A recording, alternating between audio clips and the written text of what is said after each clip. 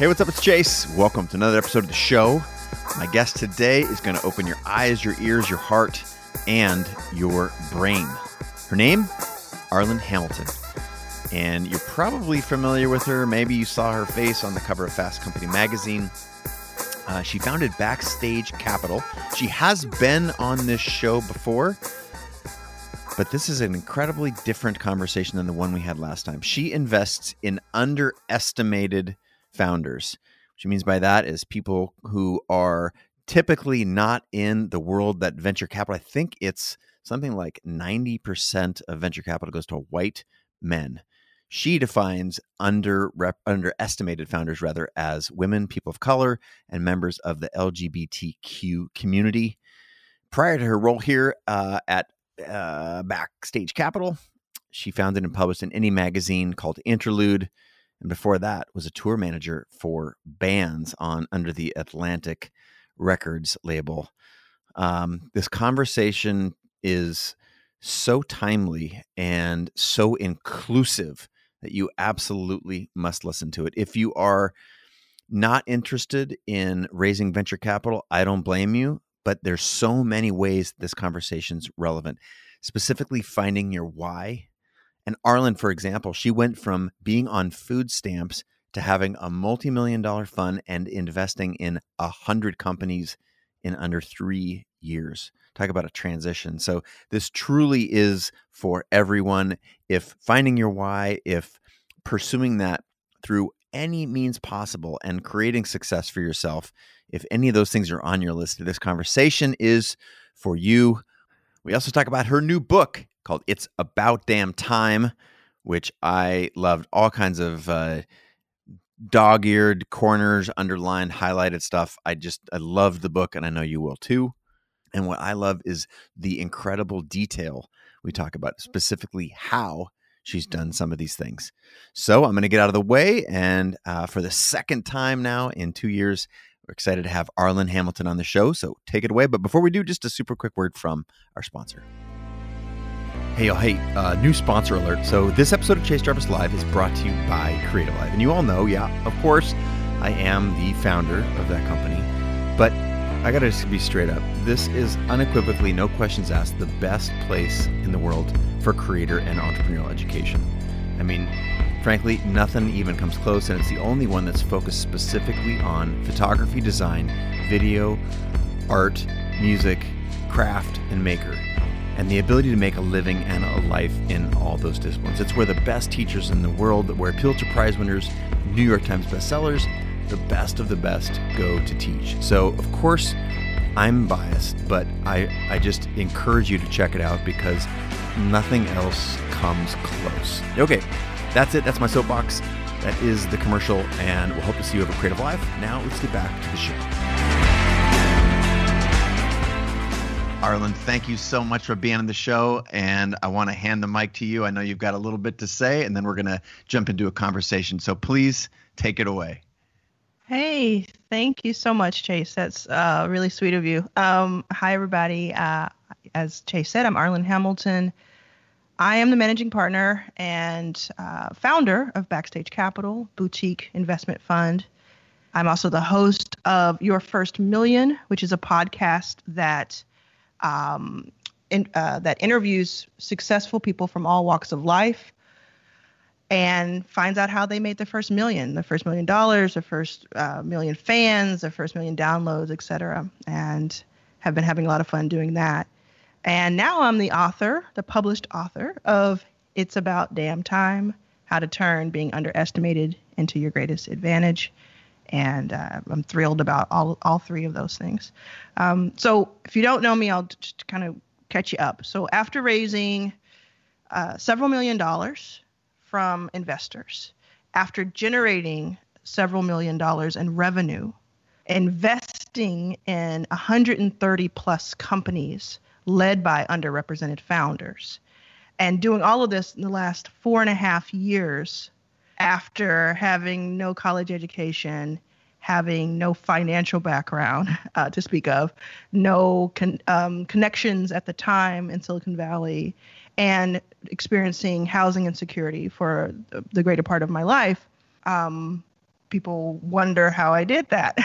So I wanted to talk a little bit about the things that I've learned along the way, some of the things and what's in this book, and what I think is very relatable and applicable to others.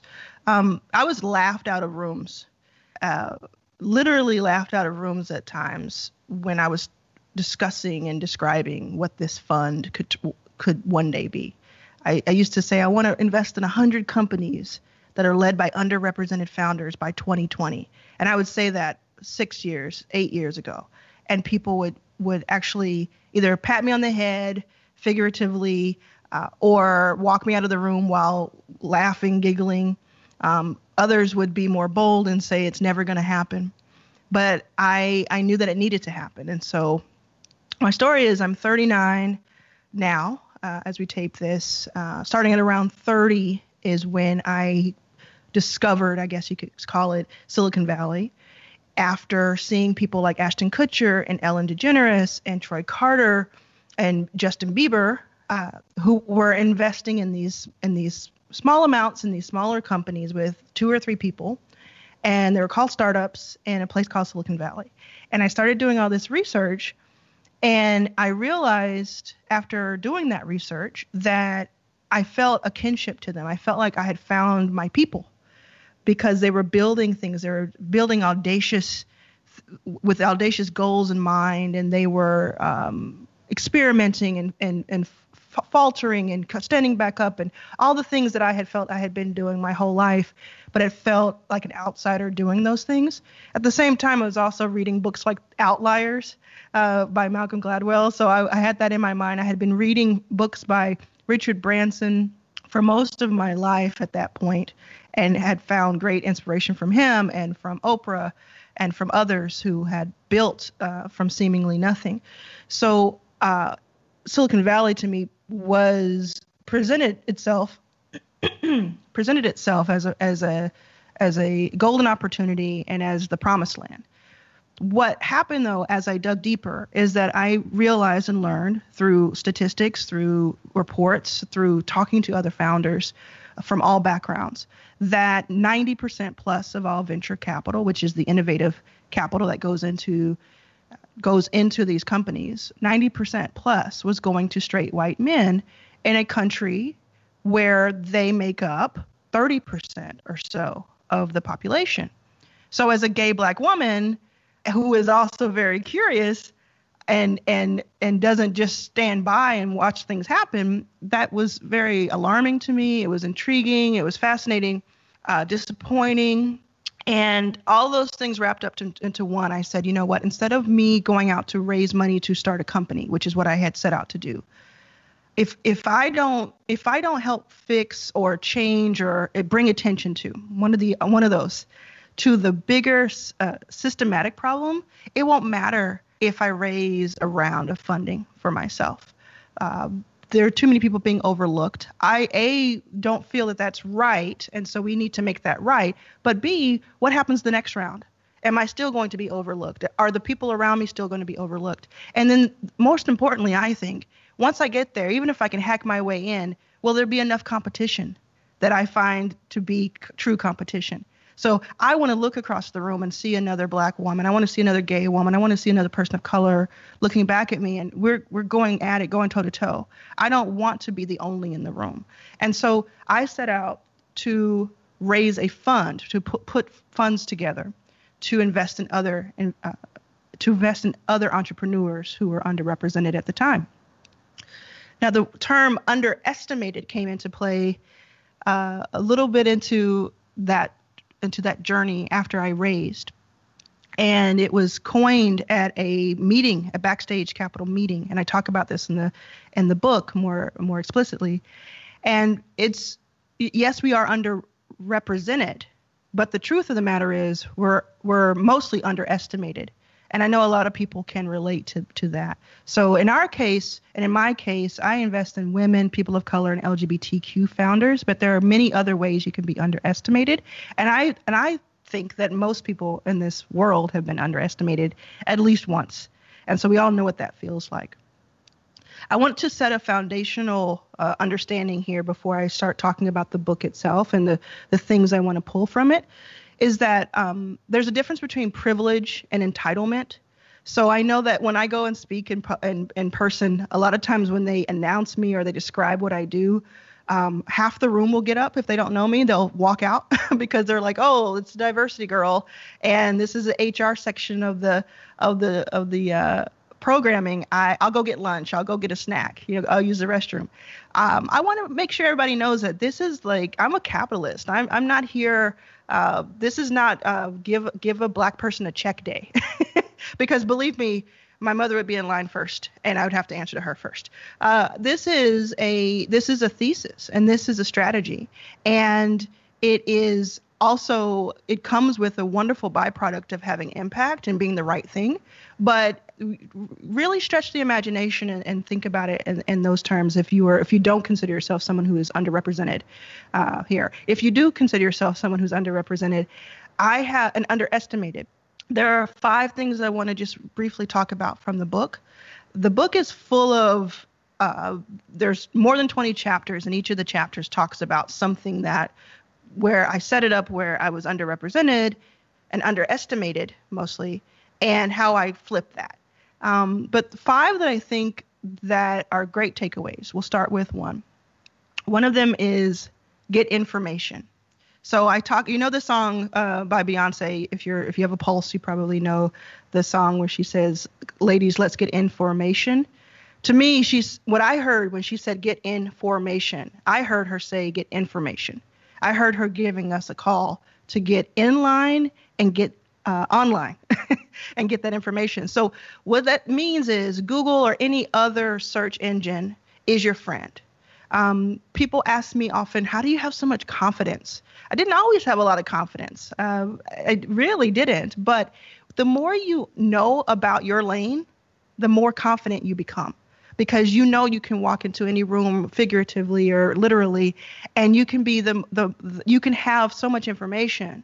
You can get information, and you can know what you're talking about. So that gives you confidence. And I dig really deep into the book, and explain. You might have seen recently the Netflix documentary with Michelle Obama, which is amazing, where she talks about being in these rooms with the most powerful men in the world and realizing that half of them don't know how they got there, and half of them shouldn't be there. So that leaves her standing there saying, I should be in this room, and so should all of us. It's okay that we're all allowed in this room. And I think it starts with the information that is mostly free to most of us. It's not free to everyone, because not everyone has Wi-Fi and access and laptops and things like that. But the majority of us, especially if you're watching this, you have access to all sorts of information. So even CreativeLive, this online platform that is just ed tech, education at your fingertips.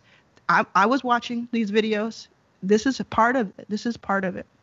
The second thing is that I say is write your own headlines. So you might think of things like The Secret or vision boarding, things like that. What I do is I write my own headline. So I go into my draft in my email, and I will, years ahead of time or months ahead of time, type out what I want the headline to be about what I'm about to do. And I started this years ago before I had a dime. And one of those headlines was, Arlan Hamilton's fund invests in 100 companies led by underrepresented founders by 20. And I put the date at 2020. And I had that open all the time. And I looked at it, and I came back to it, and I looked at it, and I believed in it, and I applied it. And we reached 100 companies in May of 2018. So the people who laughed me out of the room were partially right, because it wasn't 2020, it was 2018. The next thing I say is be insatiably curious. Be insatiably curious about people, first and foremost, about products, about your product or service, about your competition. Some people skip over that because they either say or think, I don't have competition, or they're not anyone I need to pay attention to. You don't need to stalk, but you do need to understand and know. It all comes back to the information. If you can keep yourself curious, think about when you read those articles where people, like, they interview billionaires and millionaires, and they say the top 3 things they do. Usually one of those things is I read every day. I know Oprah does. I know Warren Buffett does. that's because they're insatiably curious. And I can say that from the people that I've met that have impressed me the most, who are the celebrities, who are the very powerful or rich, whatever, they all had in common, if they impressed me, that they read every day. It may not be a book, but maybe it's a trade paper. Maybe it's a blog that you like. Maybe you don't enjoy reading as much as you like listening to podcasts. The point of it is to be insatiably curious, never be complacent in your understanding of something. Every single day of my life, I research so that I can at least know a little bit more than I knew the day before. The fourth thing on the list is don't deny the world your voice. There is an entire section of 8 sections. There's an entire section that goes really in on how I had stage fright, debilitating stage fright, until I was about 36. And I'm 39, so it wasn't that far back. And I am not here to tell you to get over your stage fright, but 50% of the population is supposedly has stage fright, or some form of it. So I'm not here to tell you to get over it, but the book does tell you how I did it, part of it was it couldn't be anybody else telling me. So I know that if I tell you to get over your stage fright, you're just going to go further and further away from it because there's something that is holding you back. But I walk you through how I got over it step by step. And not only that, it's followed by a chapter that tells you how I went from having debilitating stage fright, so I would not be on stage, I would not have done this even, to my speaking fees being my second largest income stream of 7. So I think it's worth the price of admission alone for the book to get it, just to learn how to negotiate that. And it's not just literally your voice, it's what you have to say. I think another attribute of someone who is very successful is someone who is willing to have a strong stance and a strong opinion about several things. Not for the sake of it, not for the sake of standing out or making noise, but for the sake of listening to your inner dialogue or monologue, listening to your inner voice and saying, I am willing to have accountability and to stand in what I believe here, and I'm willing to say it out loud. I've done that over time. I didn't know that I was doing that.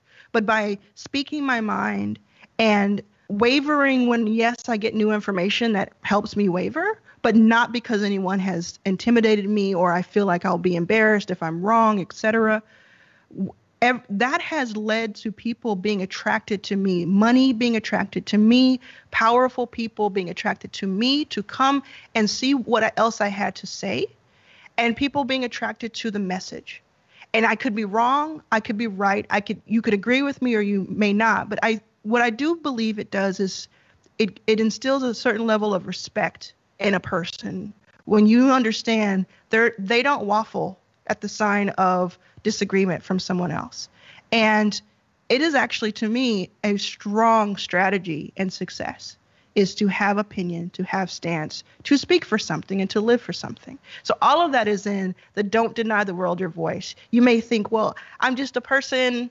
Why would anybody want to listen to me? Why should I start a podcast? Why should I start a blog? Why should I tweet? Why should I have Instagram? All of that. Why should I write a book? Any of that. Listen, there are billions of people in the world. There's only one you. And I don't mean to sound like I'm wanting to write a pillow that you're going to get embroidered, but it's the truth. Think about that. Really think about that. Billions of people in the world, only one you. When you leave, that's it.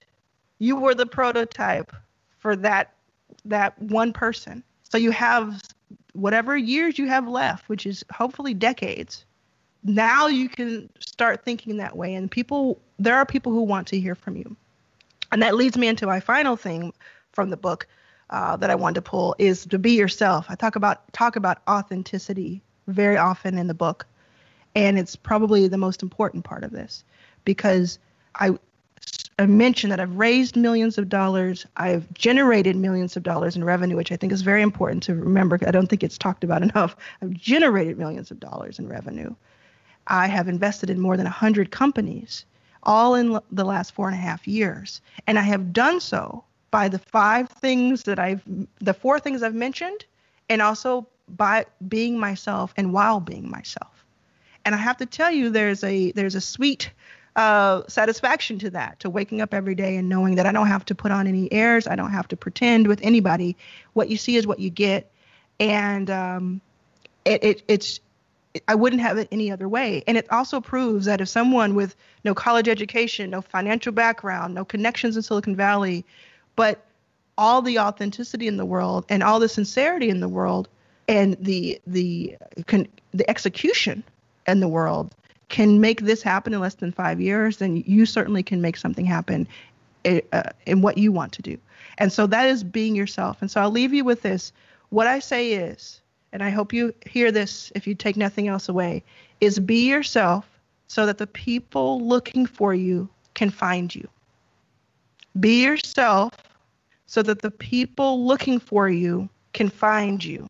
There's someone right now who's looking for you. They won't be able to see you if you hide behind a costume. And that's where I'll leave it. I hope you check out It's About Damn Time, How to Turn Being Underestimated into Your Greatest Advantage. Arlan, thank you so much.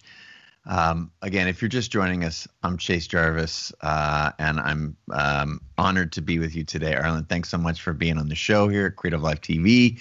And I really, really appreciate your walking through 5 of the principles. I'm sitting here with your book, and you can see I've got 40 pages dog-eared. That's so cool.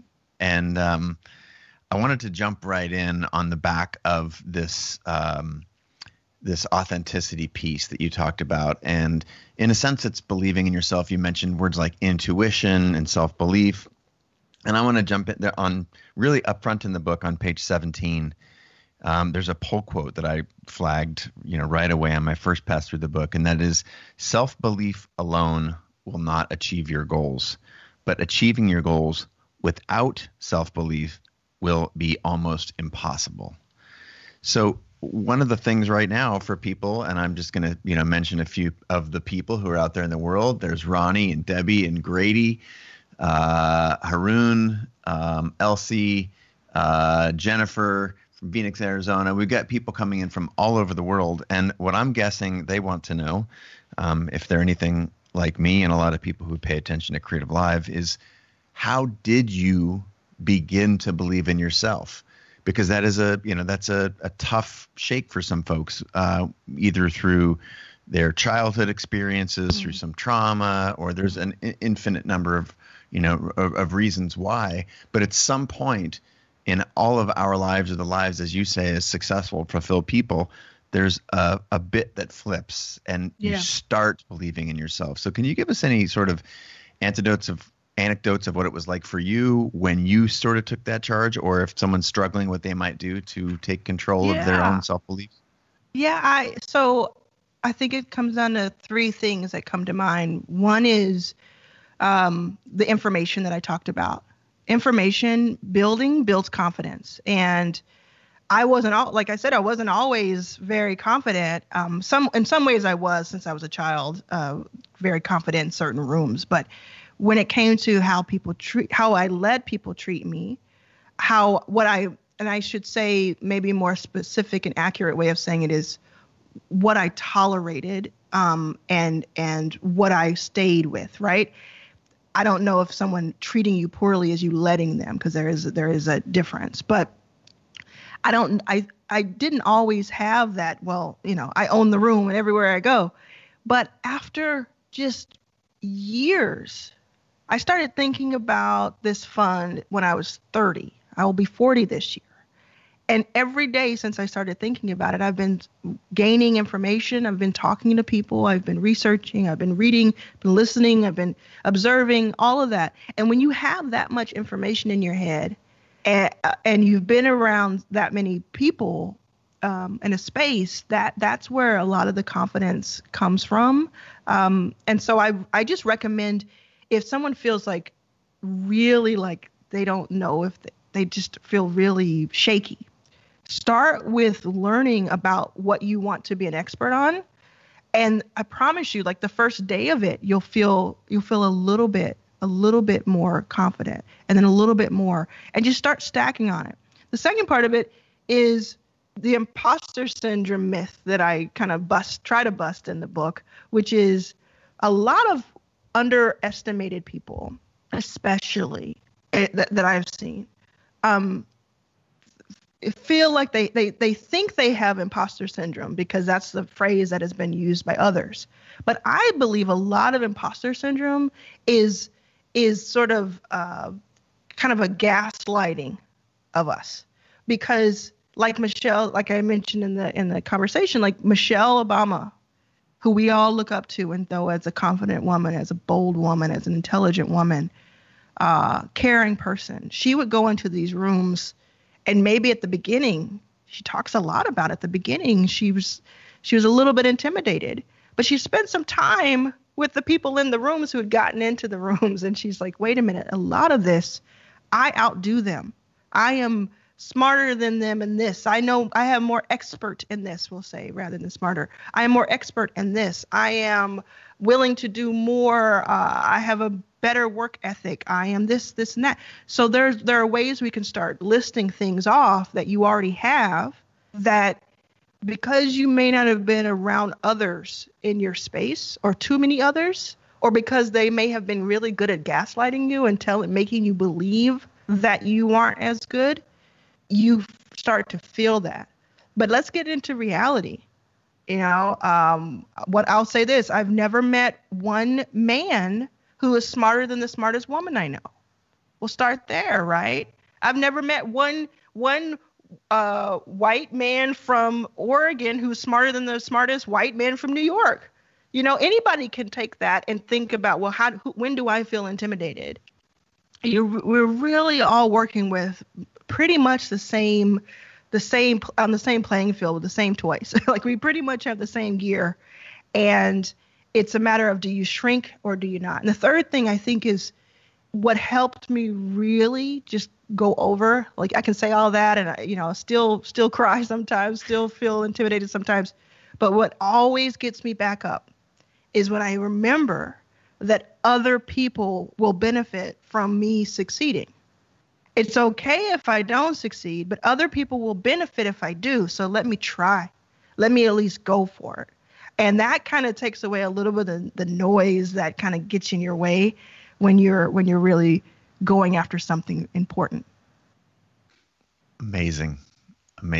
And we just had a comment come in. Again, we're live here at creativelive.com/TV and a couple different platforms. If you want to participate in the chat, go to creativelive.com/TV and click on chat in the upper right-hand corner. And I'm seeing the feed in real time. And Arlan, I want to share with you that Chris J. Photo says, oh my God, I asked for help today on my Facebook Live show, and here you are. This is a life-changing moment for me. I will definitely read your book.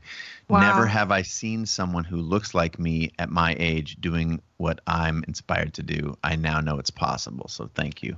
Okay, that's amazing. Here we are, changing lives, and it's only 10 a.m. here on Pacific time. Sure is. Thank you so much for saying that.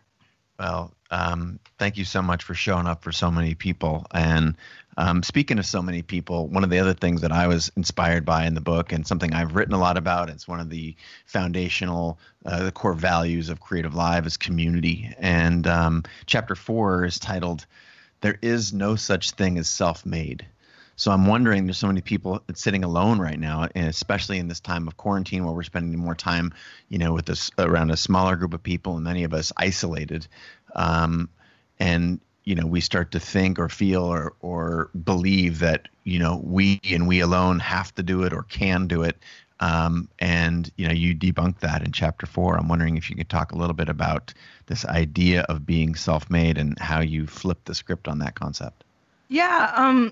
And that's not to say there's even I'll throw to Netflix again. There's even a video, a movie that's about a Black woman. It's called Self-Made. So there's no shade to that. I wrote this before that, but I'm the first person to say that it took a great deal of grit, tenacity, hustle, hard work, smart work, willpower, all of that for me to get where I am and to continue doing what I'm doing every single day.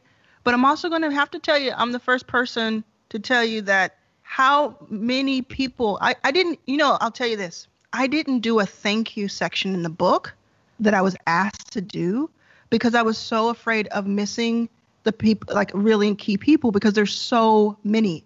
So instead of that, I said, I'm not going to do it at all. The whole book is a thank you because there's so many people. And when you're in it, you don't necessarily recognize what that help is. I equate it to being in a marathon, and you're going, and after that first couple of miles, you're no longer in the pack. You're kind of by yourself, and you have to just, it's willpower.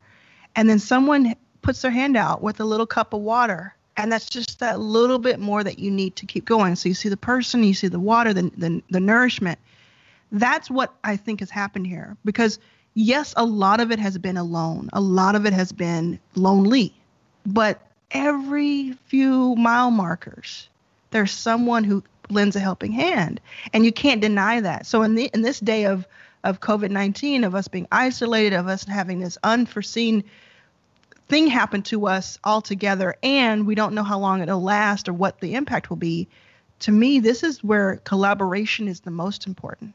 Like, this is where, as I said before, we are all dealing now with the same tools. It's kind of, I don't want to call it a level playing field, because I wouldn't wish any of this on any of us, but it is like unplugged now, right? So you kind of see what you're made of, and you can look over and say, man, I think I really want to work with that person because I like the way that they're reacting to this. I like the way that they're showing up, or I like the way that they're being low key, and I'm low key, and I don't necessarily want to be up in the front. And maybe we can together, one of us will be the person who explains what we're doing. One of us will be the person who has more ideas about the vision of what we're doing. You know, I think that collaboration right now is a huge strategy.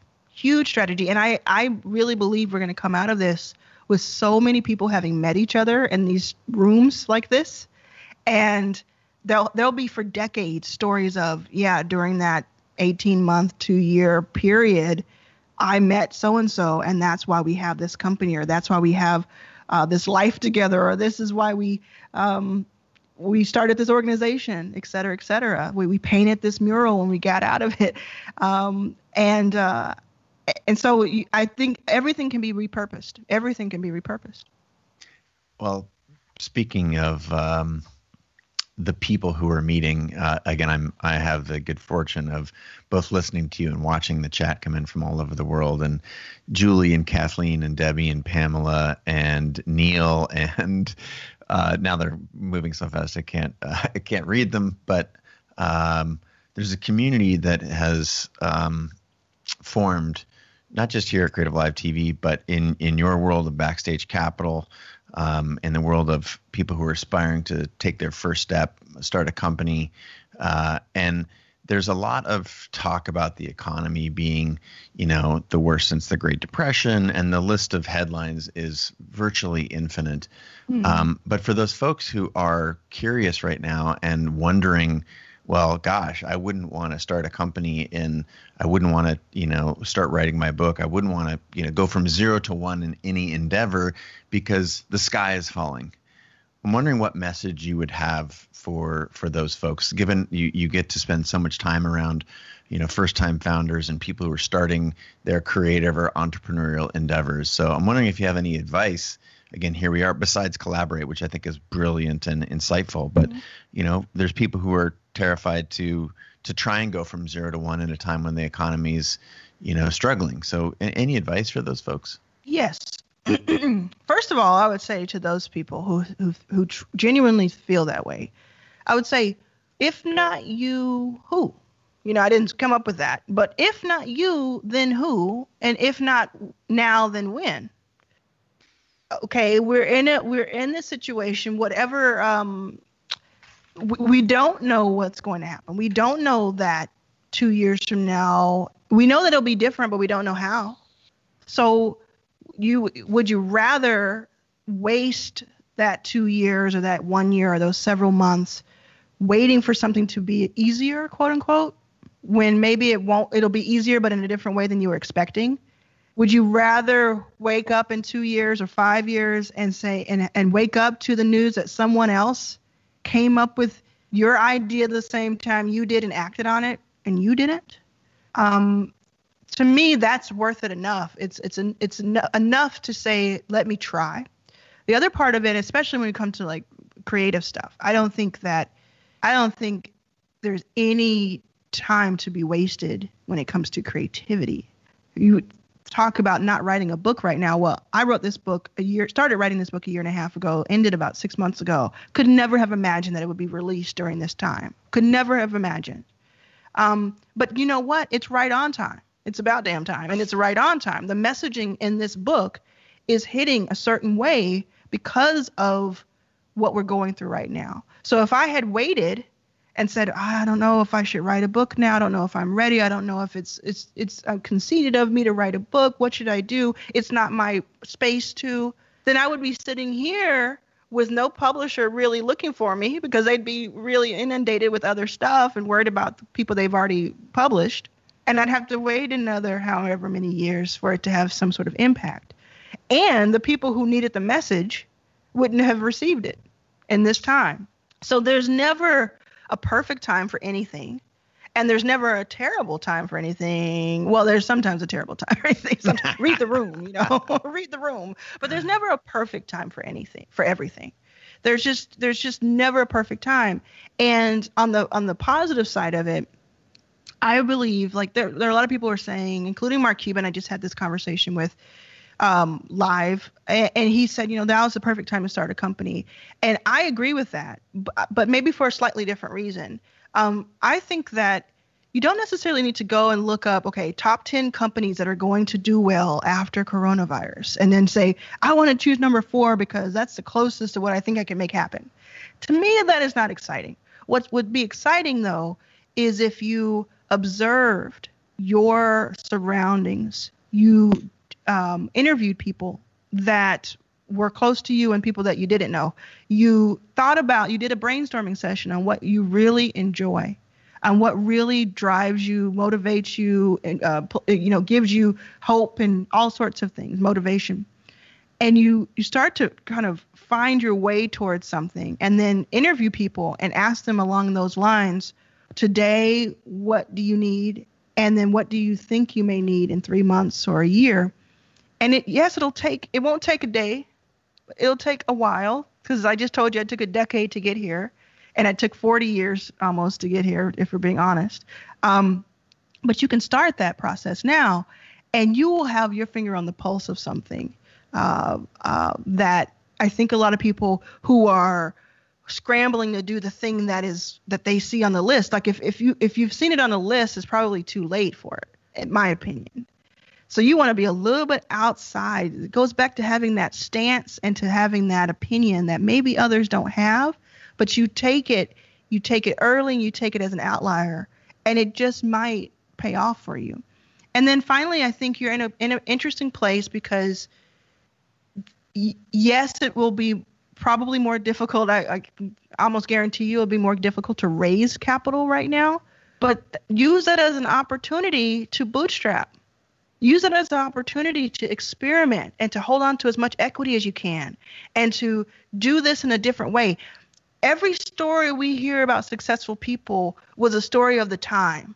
We hear like Airbnb started because they did this, and then they did the cereal boxes, and it was the 2008 this and that, 2007, 2004, whatever it was. They did all that, but it was because that happened in the time. You're in the time right now. This is the time. So you can't compare it to I say you can't compare your chapter 2 to anybody else's chapter 10. I took that from someone else. So don't compare yourself to what happened in the past, and don't compare yourself to what other people are doing, because you have to create your own narrative. And right now we have a really unique opportunity to take all of this tragedy and all of this surrealness and just claim our spot here on this spinning globe. Mm-hmm. We have this spot that we can claim. And that's what I hope people take from the book the most, is that it's equally yours as it's anyone else's. Amazing.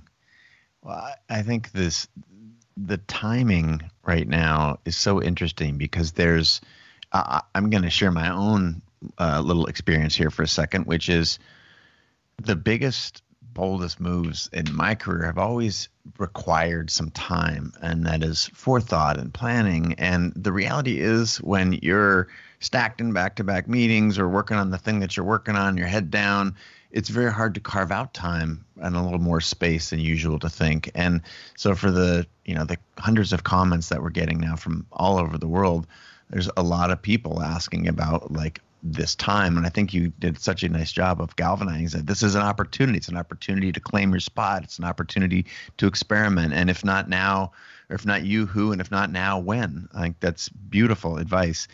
Part of the equation for every entrepreneur, I know this from personal experience, but also from our previous conversations on the podcast, you talk a lot about hearing no. And I think now there's a lot of time, or there's a lot of reason for people to hear no. There's always, in a perfect economy, you're going to hear a lot of no's. But as you've talked about, no is just ultimately a path to yes. Mm-hmm. So, there's a great chapter in the book. I'm wondering if you can share a little bit about the no's that you heard to inspire the people out there who are starting to hear no for the first time, or maybe have been hearing it for a while. And what advice would you have for them? Well, yes, I have had so many more no's than anything, because that's just the math of it all. And very clearly, I want to state that no one ever mistake me saying that no doesn't mean no. No, to me, is a numbers game to yes when you ask the next person, not when you ask the same person over and over again. Okay. So when we're doing the math on that, be very clear that don't translate that to, oh, I better just ask the same person 100 times to get my yes. No. I'm saying ask 100 people. You're going to get 99 no's and 1 yes. Okay. And that has really followed me. Rejection doesn't feel good ever. There's never a time where rejection feels good unless you're like pretending you want something and then they say no and you're like, oh, great, I didn't get that. But anything that you care about, that you want, doesn't feel good to be rejected, because we're human. We take it personally in some way. That's what it lands on. You can call it anything, but it lands on, I'm taking it personally for some reason. What I had to do was, after the first couple dozen no's from investors, 2012, 2013, I'm over here asking investors to invest in a fund that doesn't exist, on a thesis that is very foreign to them, a person they've never met, and in a world where they don't talk about diversity at all, because it was not spoken about back then as much as it is today. I'm going to get no's over and over and over again. So I was getting them, and when they were saying no to my fund, what they were really saying no to was to Black people, to brown people, to people of color across the board, to LGBTQ people, to women across the board. Since I identify as 4 of those of the 5, I took it personally, because I'm human and you will be taking it personally too. So I had to have this talk with myself and say, wait a second, this is a numbers game. This is a numbers game. Go back. I had to go back to a few years prior to that, which I talk about in the book, when I wanted to go from working on indie tours with musicians, which I had been working on, to arena level tours. And what I did then was I set out and I said, okay, I'm going to write to 100 tour managers and production managers, because I know 100 are not going to say yes. I know 100 are not going to read it. So I did the math one night and I said, okay, if I reach out to 100, I can get some statistics. I can get some percentages. And all I need is one to work.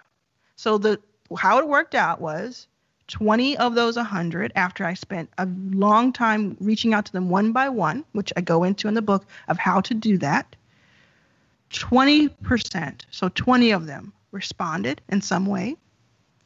3 of them agreed to or asked for a meeting, and 1 of them turned into my first major gig that kicked off several gigs, where I ended up working with people like Jason Derulo and Tony Braxton and will.i.am and Amanda Palmer and et cetera, because I did the math.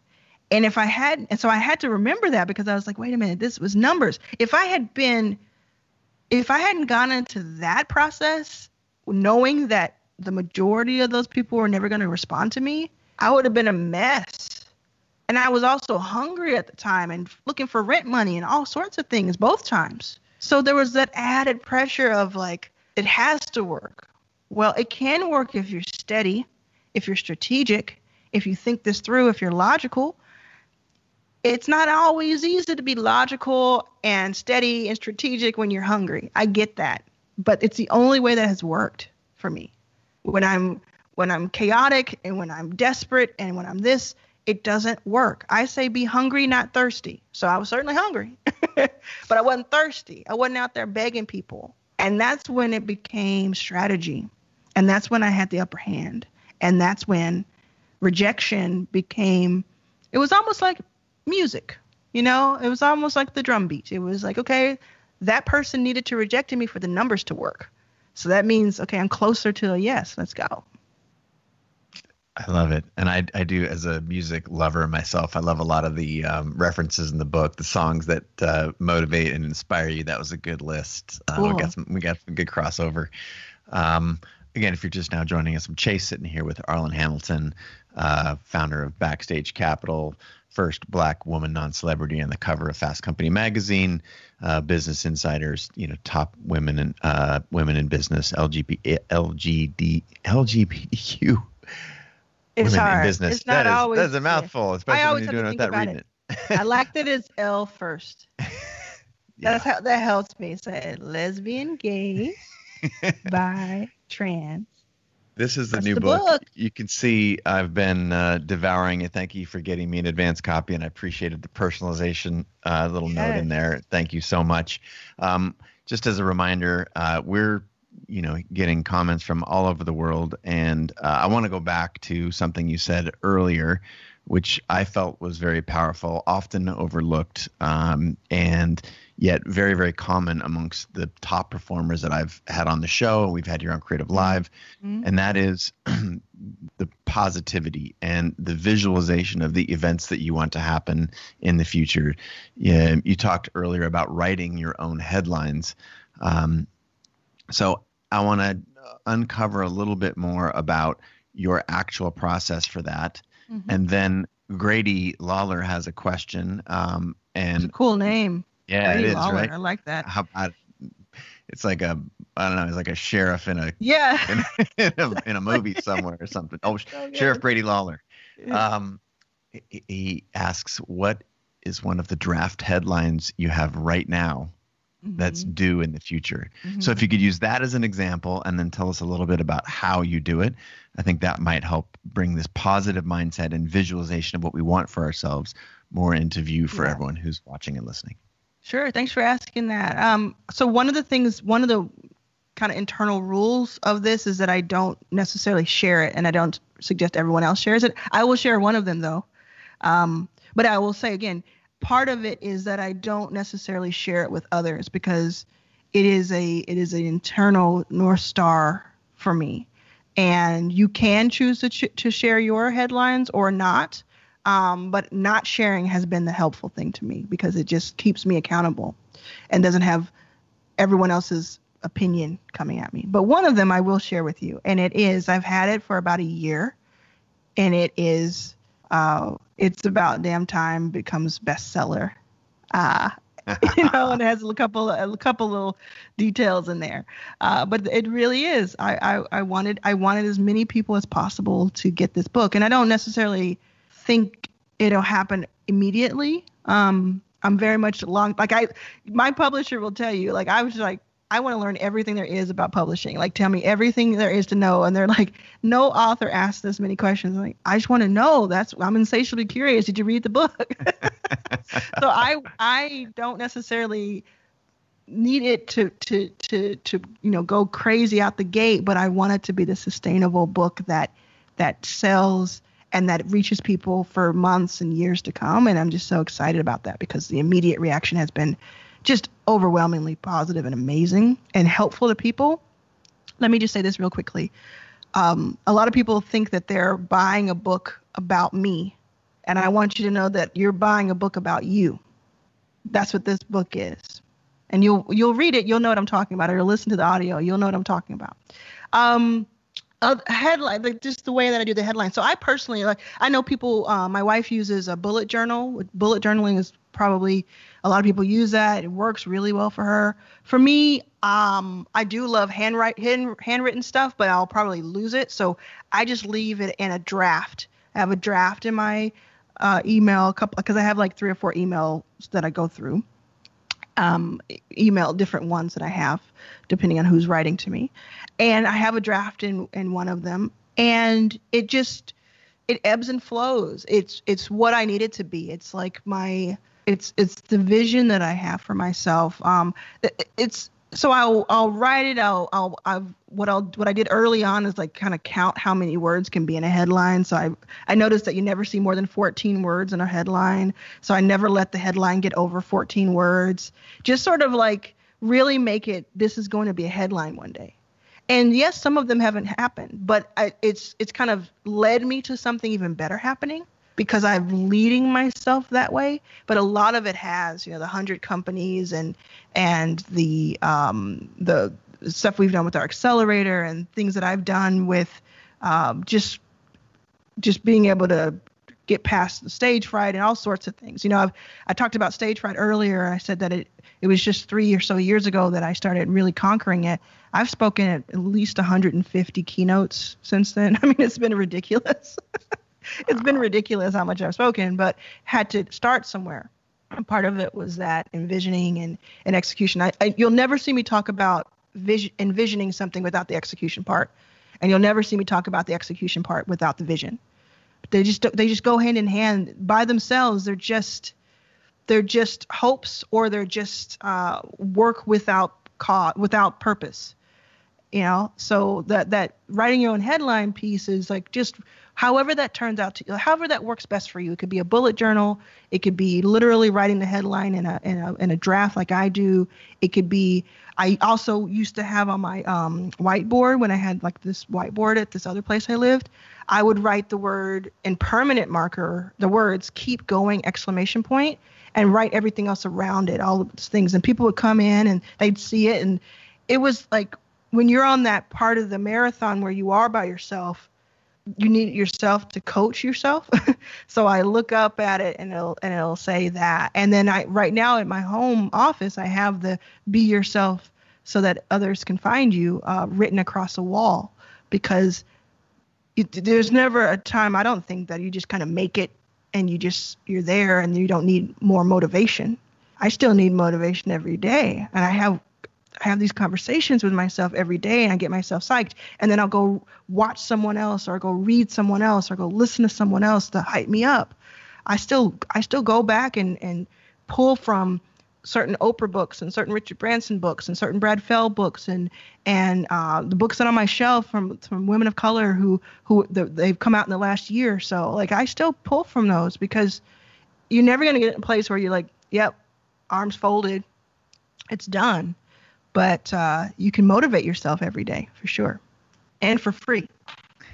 Ooh, that's right. The free part. And, it's my hope that those folks who are listening right now are inspired.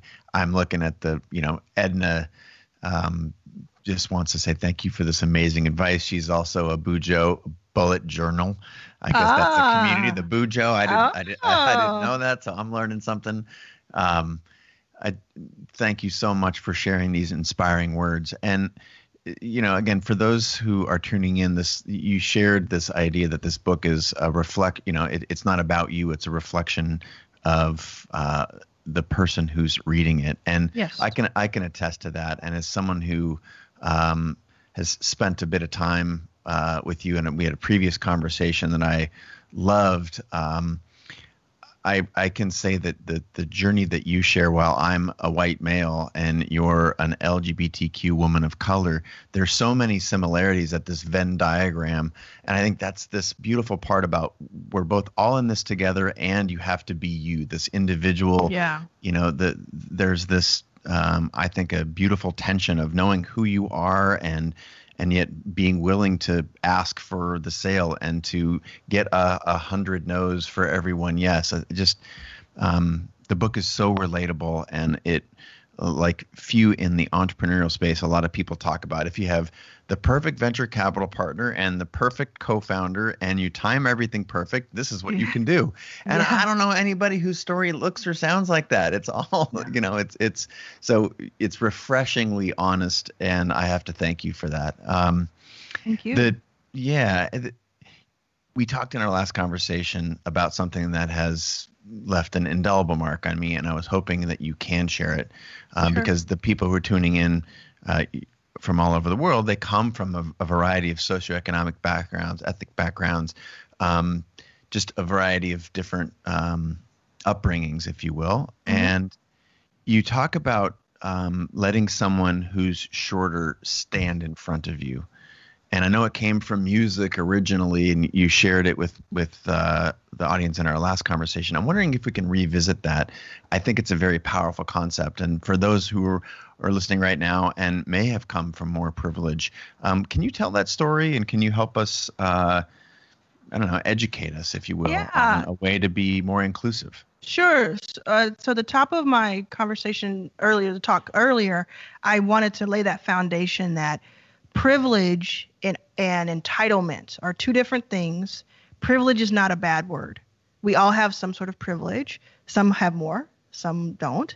I have a privilege in, for instance, the fact that I can talk to you right now, of sound mind, for now, and sound body. I can walk across a stage where others may not be able to, physically not able to, or have the social standing, quote unquote, to be able to, both ways. So I understand many of my privileges. Some of my privileges I am told because I don't see them. There are blind spots that we all have, and you have to be open to those, and I try to be. So I call privilege a hand-me-down heirloom, because privilege often comes from where you were born, who you were born to, what you were born as, et cetera, et cetera. Whereas entitlement is something that you procure and choose to wear. So that, to me, is where the bad part of it comes in, because it takes a lot of effort to be entitled. It takes a lot of effort to be entitled. And to try and be a jerk. Right? To try, yes.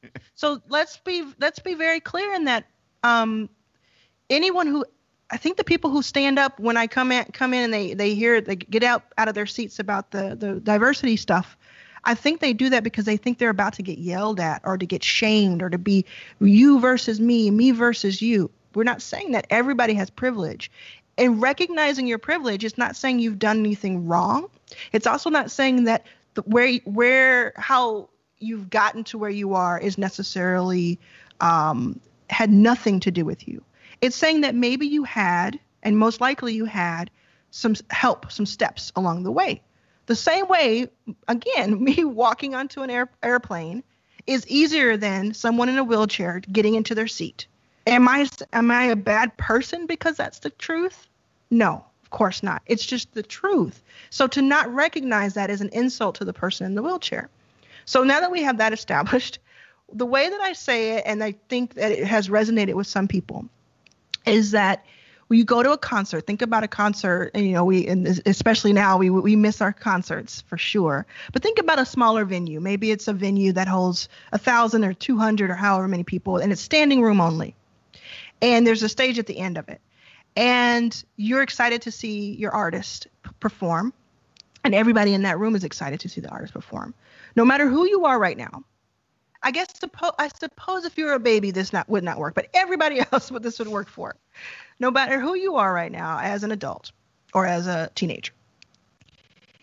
If someone tapped you on the shoulder and they said to you in a nice way, hey, I can't really see the stage because you're in front of me. Would you mind stepping to the side a little bit so I can see the stage? The majority of us who are not entitled would say, absolutely, of course so. And you would step aside a little bit. And that person would be able to see the stage now and to enjoy the event more than they would have before. And the best part of it is, guess what? You did not shrink. You did not lose your place. And if you lost anything, maybe you see a little less of the stage, but you're still able to enjoy, and it still works out for you, and you still had a great time. Now, if you're someone who is short, because people come at me and they're like, well, I'm literally really short, so that would never happen. What if there's someone in a wheelchair behind you and they tapped on your shoulder? If you're in a wheelchair, what if there was someone else in a wheelchair behind that person? I mean, everybody can relate to this. You step to the side. So if you're someone with a lot of privilege, and that privilege comes from, for instance, being a white person, and I'm not going to say white man because a lot of white women have a ton of privilege, which is great, ladies. Let's get your privilege. Let's get it all together and let's use it. Let's all skip the line. Let's go. You know, I have seen some white women skip a buffet line like it's their job. So let's use that same energy and get us all in the front. So if you have that privilege, I know there's some people who might attack you for it, and I understand that that's uncomfortable, but you have to really understand that your discomfort for the moments or for the day or for the tweet it can't compare to their discomfort of where they're coming from. And I don't condone every method of getting this message across. I will call it like I see it. If I don't, for instance, I don't use racial slurs. I said this recently. I don't use racial slurs, including towards white people. So you're not going to catch me high-fiving someone because we both talked about that person. I don't do that. But going back a step, if you have some sort of privilege, if you can start to allow yourself to look at it less like you're being attacked, you did something wrong, you're being told that you getting your job was not due to merit, and more like what we're saying is most likely it was due to merit, but most likely logically it was also due to some privileges you have that others don't. And you can accept both of those and we can start to do something about it. And then if you go even a step further and say that doing so is lucrative and doing so is to your benefit as the person who is overrepresented, then we're really talking. I think one last kind of analogy is that a founder told me once, and I love this, and they said, think about what professional basketball was like before it's integrated. It wasn't as exciting as it is today. We can all agree on that, right? It wasn't as exciting. And it's exciting for everybody involved. So it's not like it's only we're coming in to take over and you have to protect something. We're coming in to be part of what is ours inherently and to make this a better quality for everyone. Pure and simple. If you don't like the idea of someone having as much right to something as you do, it means that you're insecure. And it means that you do not like competition. And that is a red flag. And that is something that you should probably think about. I think about it all the time. Anything that I ever preach, I try to do myself. So that's just a few things that I've observed over the past few years. Amazing. Roxy says, thank you. I'm a woman of color and your words are so wise. Ricky says, thank you for being an inspiration. Katara says, loving this goddess. So grounded, impactful, inspiration for the heart-centered emerging leaders of our time. I want to say thank you again for being on the show. But before I let you go, I've got one last question about your new book. It's about damn time. And it's on page 173. And it's the opening epigraph for the I came for the cake, not for the crumbs. And the pull quote is this: the absolute most important thing I've learned in the past 3 years is the value of my time. It's been by far the most impactful driver for me for raising investment money, for generating revenue, and for earning income. So for those folks at home who are wondering how to best spend their time, and as someone who has gone on the record here very publicly about saying that it's the most important thing, what's some advice you'd give for how to spend that time? And if you want to refer back to your own experience or to, illustrate it for us however you see fit, but talk to us about the value of time.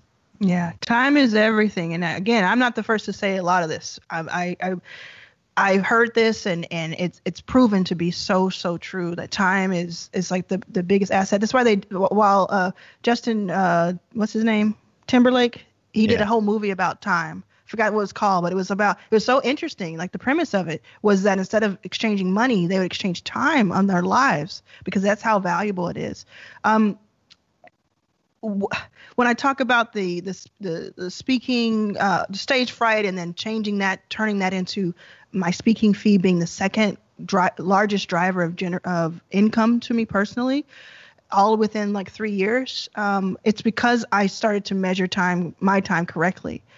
I think with the time that we have right now, there's not enough time for a deep dive, but the first thing you can do is think of it less about where do I allocate my time and more about how do I edit my time? Like, how do I pare down?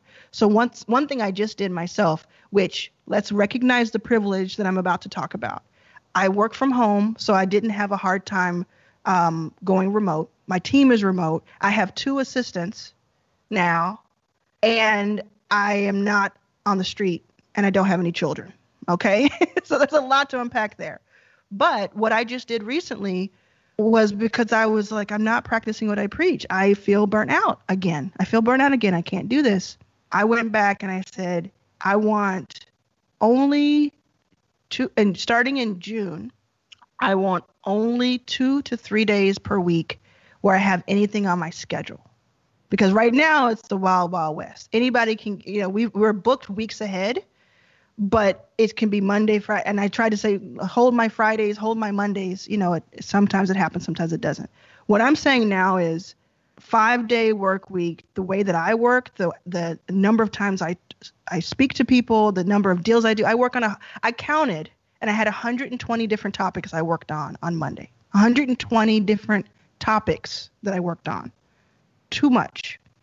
So what I've done is said, from June to July, we are going to experiment with me having 2 to 3 days a week only where something can go on my calendar.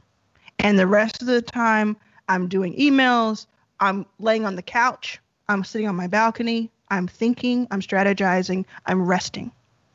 And in those 2 or 3 days, let me tell you, I am going to generate so much opportunity, you won't even be able to measure it. Because I've given myself that respect of, you're not a machine. You work smart, not hard.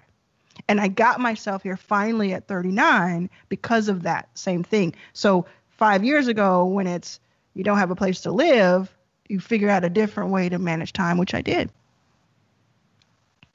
Brilliant. Well, Zamaria Rayford said, I've just bought the book. Thank you so much. Thank we got you. A couple other folks that are, and for those of you just tuning in, like, this is a must get book. One of the things that I appreciate what you said early on is this isn't just about you. Everyone has been underestimated at some point in their life. And I took so much value out of that. And while underestimating can be frustrating, it can also be an amazing driver. And that's what you've packaged into this book. And I'm so excited to have the book out in the world. I remember, I think the last time we were together, it might even have been the day that you signed your book deal. I don't know. It was the month that I did. Yeah. It was the month that I did. It was February of 2019, I think. That's right. And I was just like, and you had a book coming out, and I was like, tell me everything. Like, what's it gonna be like?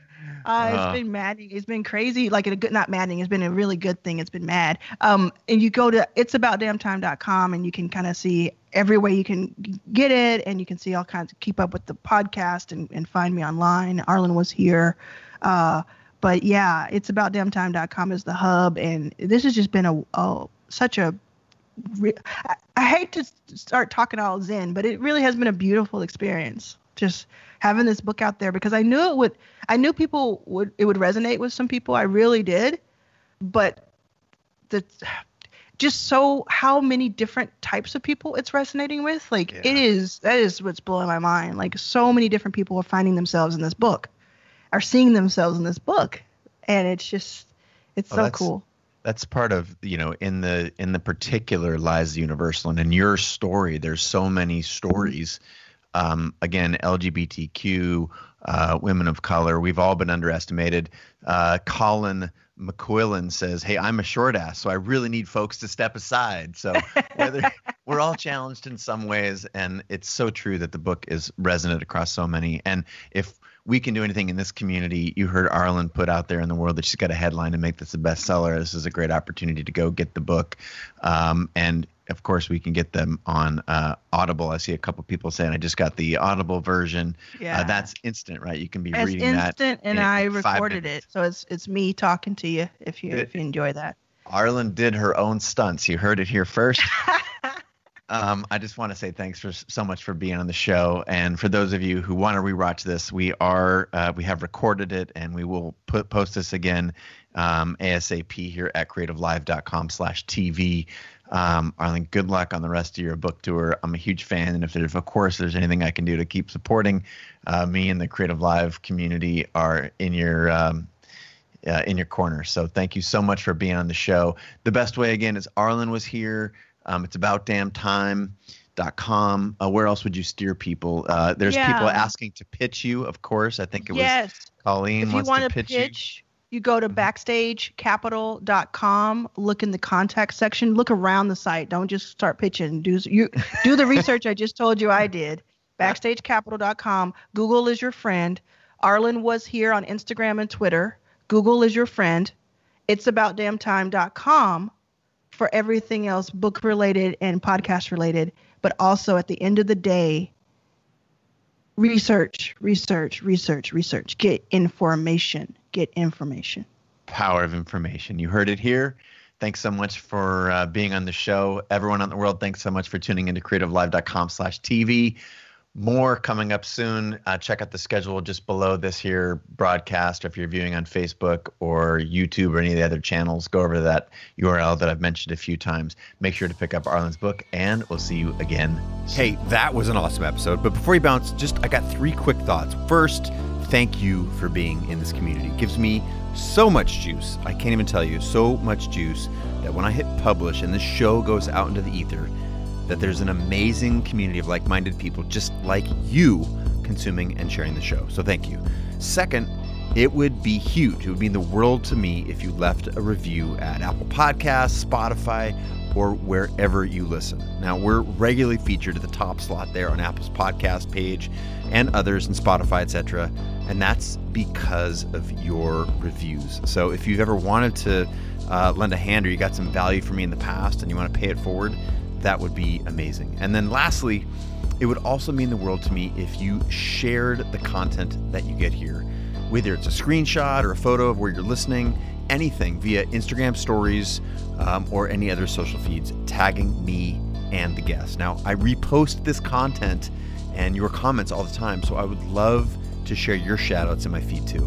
Not only these shout outs are they good for you and me, but they also help us book amazing guests because they see the reach that you cultivate. This is a way for you to help contribute to the show. So again, want to say thanks. I'm just at Chase Jarvis. You can use at Creative Live as well, and the guests are easy to track down because they're usually quite well-known people. But again, thank you so much for listening. I'm looking forward to being in your ears again, hopefully tomorrow.